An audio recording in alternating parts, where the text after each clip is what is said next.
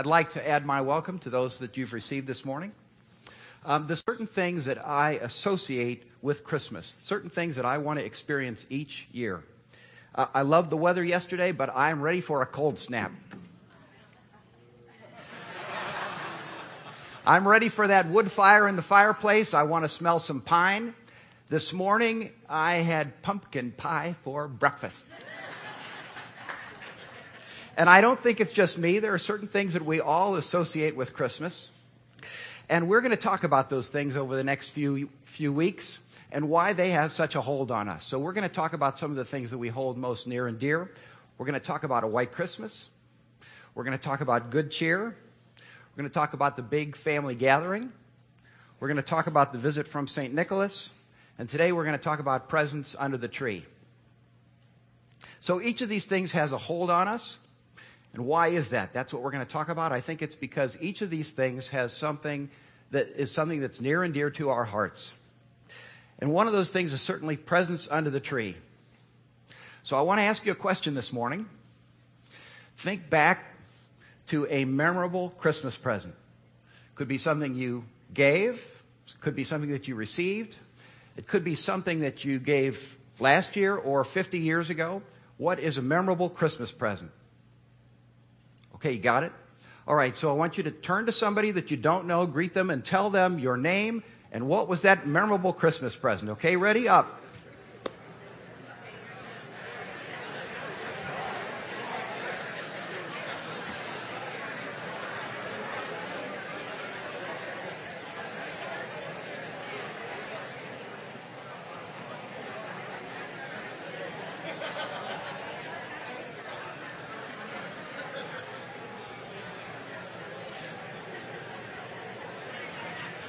All right.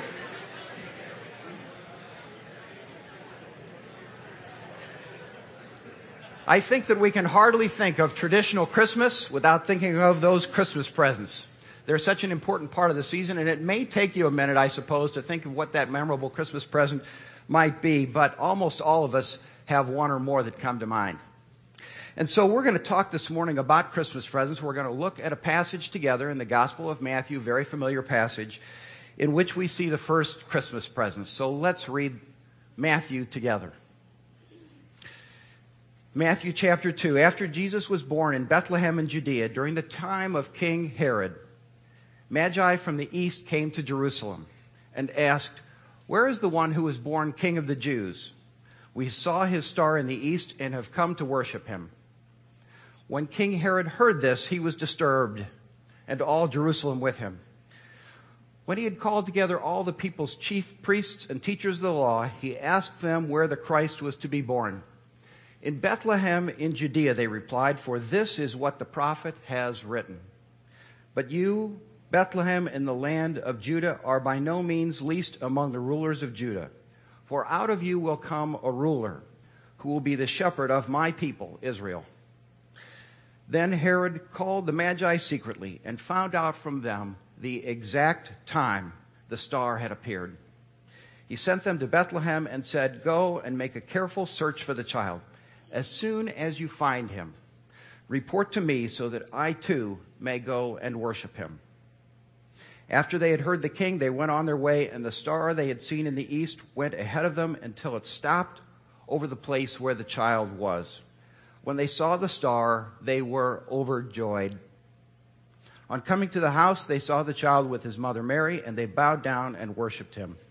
Then they opened their treasures and presented him with gifts of gold and of incense and of myrrh. And having been warned in a dream not to go back to Herod, they returned to their country by another route. When they had gone, an angel of the Lord appeared to Joseph in a dream. "Get up," he said, "take the child and his mother and escape to Egypt. Stay there until I tell you, for Herod is going to search for the child to kill him." So he got up, took the child and his mother during the night, and left for Egypt. When Herod realized he had been outwitted by the Magi, he was furious, and he gave orders to kill all the boys in Bethlehem and its vicinity who were 2 years old and under, in accordance with the time he had learned from the Magi. This is the word of God. Let's pray together. Lord, we ask you, please, this morning to speak through this passage. There is wisdom here. There is grace here. And we ask that you would please help us to see you this morning. Amen. This morning we're going to look at 3 questions together. First, how do we receive the gift of Christmas well? Secondly, we'll talk about how do we give the gifts of Christmas well? And finally, why do we place such expectations on presents under the tree? So let's dive in. We'll talk about Matthew. How do we receive the gift of Christmas well? Well, at first glance, it may appear that the easiest thing in the world to do is to receive gifts. Anybody can do it, right? But really, that's not true. It's not so easy as it first appears, and Matthew's account gives us some ideas why this is so. At the center of Matthew's story is the child Jesus. The eternal, invisible God entered the womb of a virgin, where his human body grew for 9 months. Now, for centuries, Israel had expected a Messiah. So the question is, can this child be the one? Can this child be the Messiah of Israel? If so, he is the gift of God to the nation of Israel and indeed to all of the world. So how will this gift be received? So we read about some of the people in the story. First, we read Matthew tells us that this took place during the time of King Herod. Who was King Herod? Well, we know something of Herod from this account, but we also know about Herod from a Jewish historian named Josephus, who lived about a generation after Jesus. We know that Herod was famous for his construction projects. He was a military leader, but we know most about Herod. We see him as a skilled political survivor. He had reigned for 30 years by his cunning. Herod was king of Israel by the power of Rome, which had conquered Israel. Early in his career, Herod backed Antony and Cleopatra in the struggle against Octavius.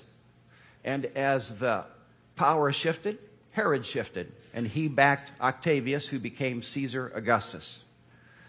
And to each of these people, in turn, to whom he owed his office, he gave huge sums of money.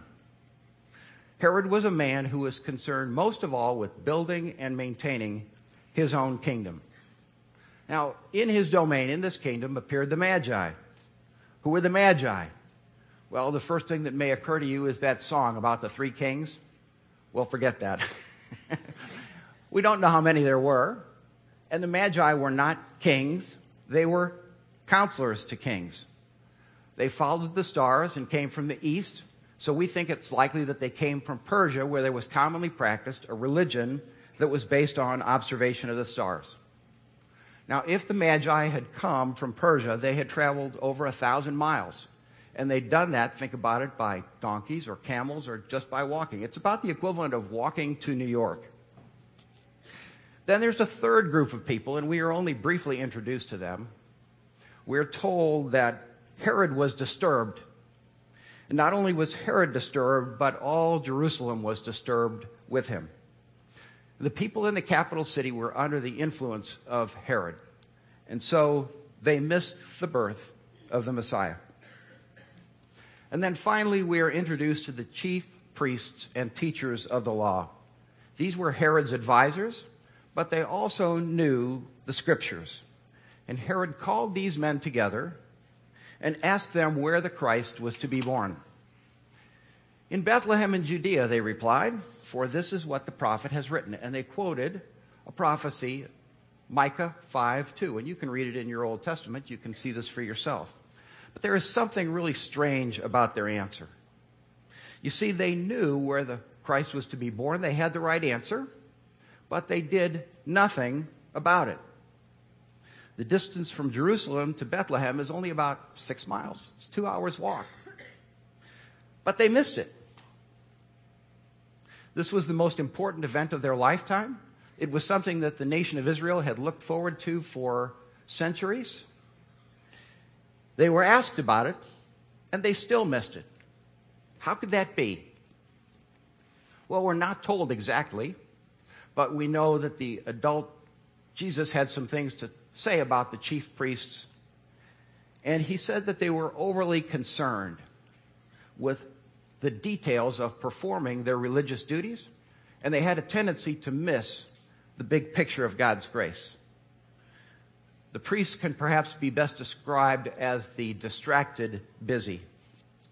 So who receives Christmas well? Well, there's only one group who does that, and that's the Magi. And in some ways, they were the least likely. They were the least likely to understand what it is that they were seeing. They didn't have the scriptures as far as we know. They didn't know the Micah prophecy. In Jewish terms, they were pagans. But even though they didn't know everything, they acted on what they knew. So they left their home and their work and their families, and they went on a long, perilous journey through lands that they did not know so that they could spend time in the presence of God. What does it mean to receive the gift of Christmas well? Well, I have a friend who for many years in his youth struggled with depression. And then he got better. And I asked him once what made the difference. And this is what he said. He said when he was a child growing up, he knew the verse that many of us know that says, God so loved the world that he gave his only son, that whoever believes would not perish but have eternal life. And he said, I knew the first part of that verse, for God so loved the world. But he said, I never understood for many years that God loves me. Not just the world, he does that, but he loves me, just me. And after he understood that, he knew that God's love was individual and personal. And he said, well, now when I get into difficulties, I can go out, I find a bench or someplace to sit in the sun, and I sit in the presence of God, and I think about how God loves me. Just me. So what does it mean to receive God well, to receive the gift of Christmas well? Well, I think the Magi tell us, and my friend tells us, you don't have to know everything, but act on what you know. Take time away from the influence of others. Lose the distractions. And spend time in the presence of God to know how much he loves you. Just you. All right, so the second question we asked was this. How do we give the gifts of Christmas well? And here we see the consequences of receiving the gift of Christmas well. We see those worked out. So let's go back to our people. So what about those anxious influence? Those people who are under Herod's power? They didn't give well. They had nothing to celebrate. How about those chief priests and teachers of the law? They were too busy taking care of their duties to give well. The most pitiful and terrible case is Herod. Herod can be characterized as being so anxious to maintain his kingdom that he could never give anything to anyone except for that purpose. Herod married 10 women, and he had a whole lot of children. And that might make him sound very domestic, right? Except that he was always afraid that his wives and his children were plotting against him to take the throne. And so he had a number of his wives and his children executed. He committed terrible atrocities against the Jews because he always saw plots. And they hated him. And it was so bad, in fact, that at the end of his life, he contracted a wasting disease that was terribly painful. And he knew that there would be no mourning for him when he died. So he gave orders that a bunch of of the Jewish men be taken to a stadium, and that when he died, they should be executed, so that there would be mourning in Israel upon the death of Herod. Fortunately, his order wasn't followed. When men and women work only to build and maintain their own kingdoms, the legacy that they leave behind is almost always a miserable one. And that leaves us with one group, of course. It's the Magi. The Magi gave well. how they gave. There are three things that we can say about the Magi. First, we can say that they gave out of their joy. You remember when we read the scripture a little while ago? It says that when they followed the star and came to the house, they were overjoyed. So they gave out of their joy. Secondly, they gave generously. They gave gifts of significance. So they gave gold. Gold is a gift that is appropriate for a king. And Jesus was the rightful king of Israel and the rightful king of the world. Secondly, they gave incense. Incense was used in temple worship. And so the incense that they gave was appropriate for a priest. A priest, of course, in the time of Jesus, offered the sacrifice for the people. Jesus not only offered the sacrifice, he was the sacrifice. And the third gift that they gave was myrrh. Myrrh is used in embalming. So myrrh is appropriate for one who is to die. And Jesus is the one whose death is sufficient for you and me and for the Magi. So the Magi gave generously. And we don't know, did they understand the significance of their gifts? Perhaps not. But their gifts were still significant for the one who is king and priest and one who dies on our behalf. And then third, the Magi gave to one who was unlikely ever to repay them. Think about that for a moment. They arrive at this scene and they see a child, a toddler. This is a king, but he has no court. He has no fortress, no seal, no banner, no army. This child is a priest, but he has no synagogue, no temple, no congregation. This is one who is to die, but this is a child and he has every sign of life. He's not going to die soon, and if he does, his death seems to have no special significance, and yet the Magi gave. Contrast the way that they gave with Herod's giving. Herod gave only to the Caesar and to Antony and Cleopatra, people who could repay him. People who bear the name of Christ ought to be people who give to those who are unlikely ever to repay us. This is a theme that runs throughout Scripture. And we're just going to look at one passage this morning where Jesus talks about this. It's the Sermon on the Mount. Jesus says, "You have heard that it was said, 'Love your neighbor and hate your enemy.' But I tell you, love your enemies and pray for those who persecute you, that you may be sons of your Father in heaven. He causes his sun to rise on the evil and the good and sends rain on the righteous and the unrighteous. If you love those who love you, what reward will you get? Are not even the tax collectors doing that? And if you greet only your brothers, what are you doing more than others? Do not even pagans do that?" So what's the logic here? Go back one slide if you can.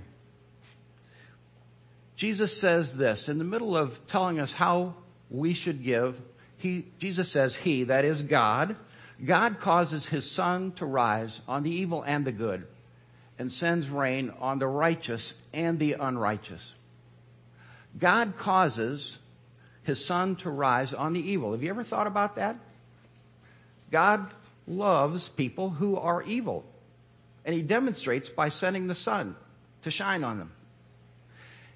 He says that he sends the rain on the righteous and the unrighteous.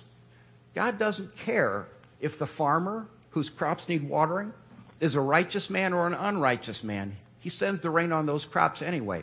So God shows his love for us when we were still evil, when we were still unrighteous people. And if God loves people that way, we should, because that's what he says it means to be a son of your Father in heaven. So if I only give to those people who can repay me, what's the difference between me and Herod? What's the difference between me and a pagan or a tax collector? Christians should give to those people who are unlikely ever to repay us. So let me ask you, how do you give? Do you give well? Do you give out of joy? Do you give generously? Do you give to people who cannot repay you? In a little while this morning, there'll be an opportunity to give to some people in Kirkwood who could use our help and who will never repay us. So you'll have an opportunity during this Christmas season, at least one, to give like the Magi. So that brings us to the third question. The third question is this: why do we put such expectations on presents under the tree? After all, Christmas can disappoint. There are times when we look at Christmas and our hopes and expectations, and we look at our own families and we say, wow, there is such a gulf between my family and the ideal family. There is such a gulf between the ideal Christmas and my Christmas. And that's what I think Jen was feeling earlier this morning when she talked a little bit about her own family situation. Some of you experienced that, perhaps now, perhaps in your youth.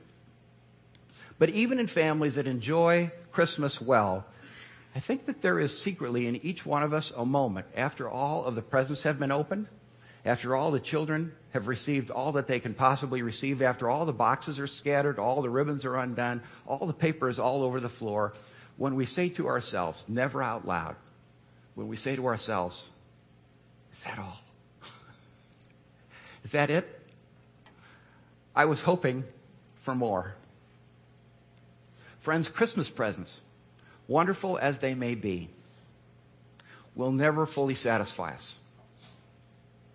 We are made to be satisfied in something more.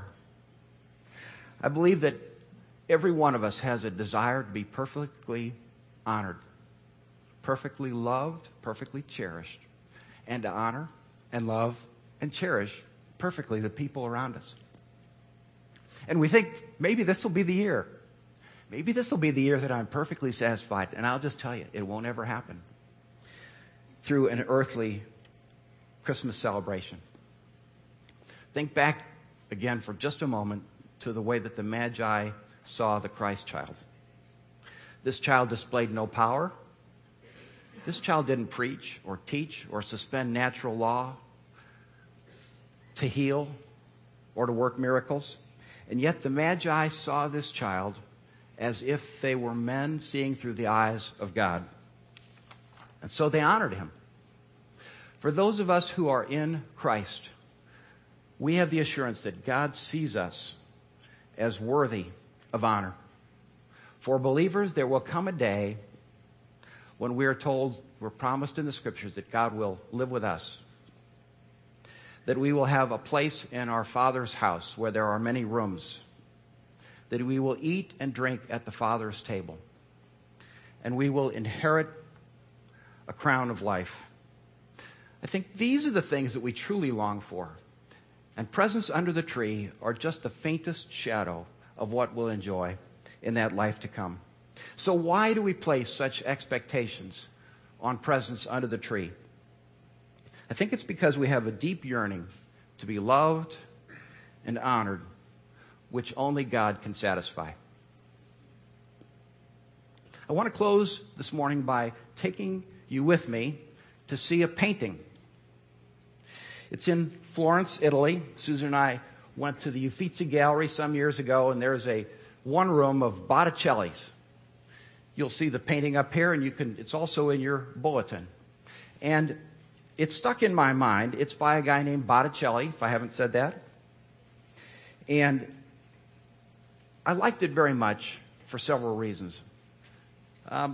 First of all, I want to talk about some of the people who are in this picture. In the very middle, of course, is the Christ child. And gathered around, we are coming up a rise, perhaps, on this scene ourselves. And there are some people of Florence from this time who are included in the picture. First of all, up here on the right, back in the back, that's a guy named Del Lama. And he's looking out at us.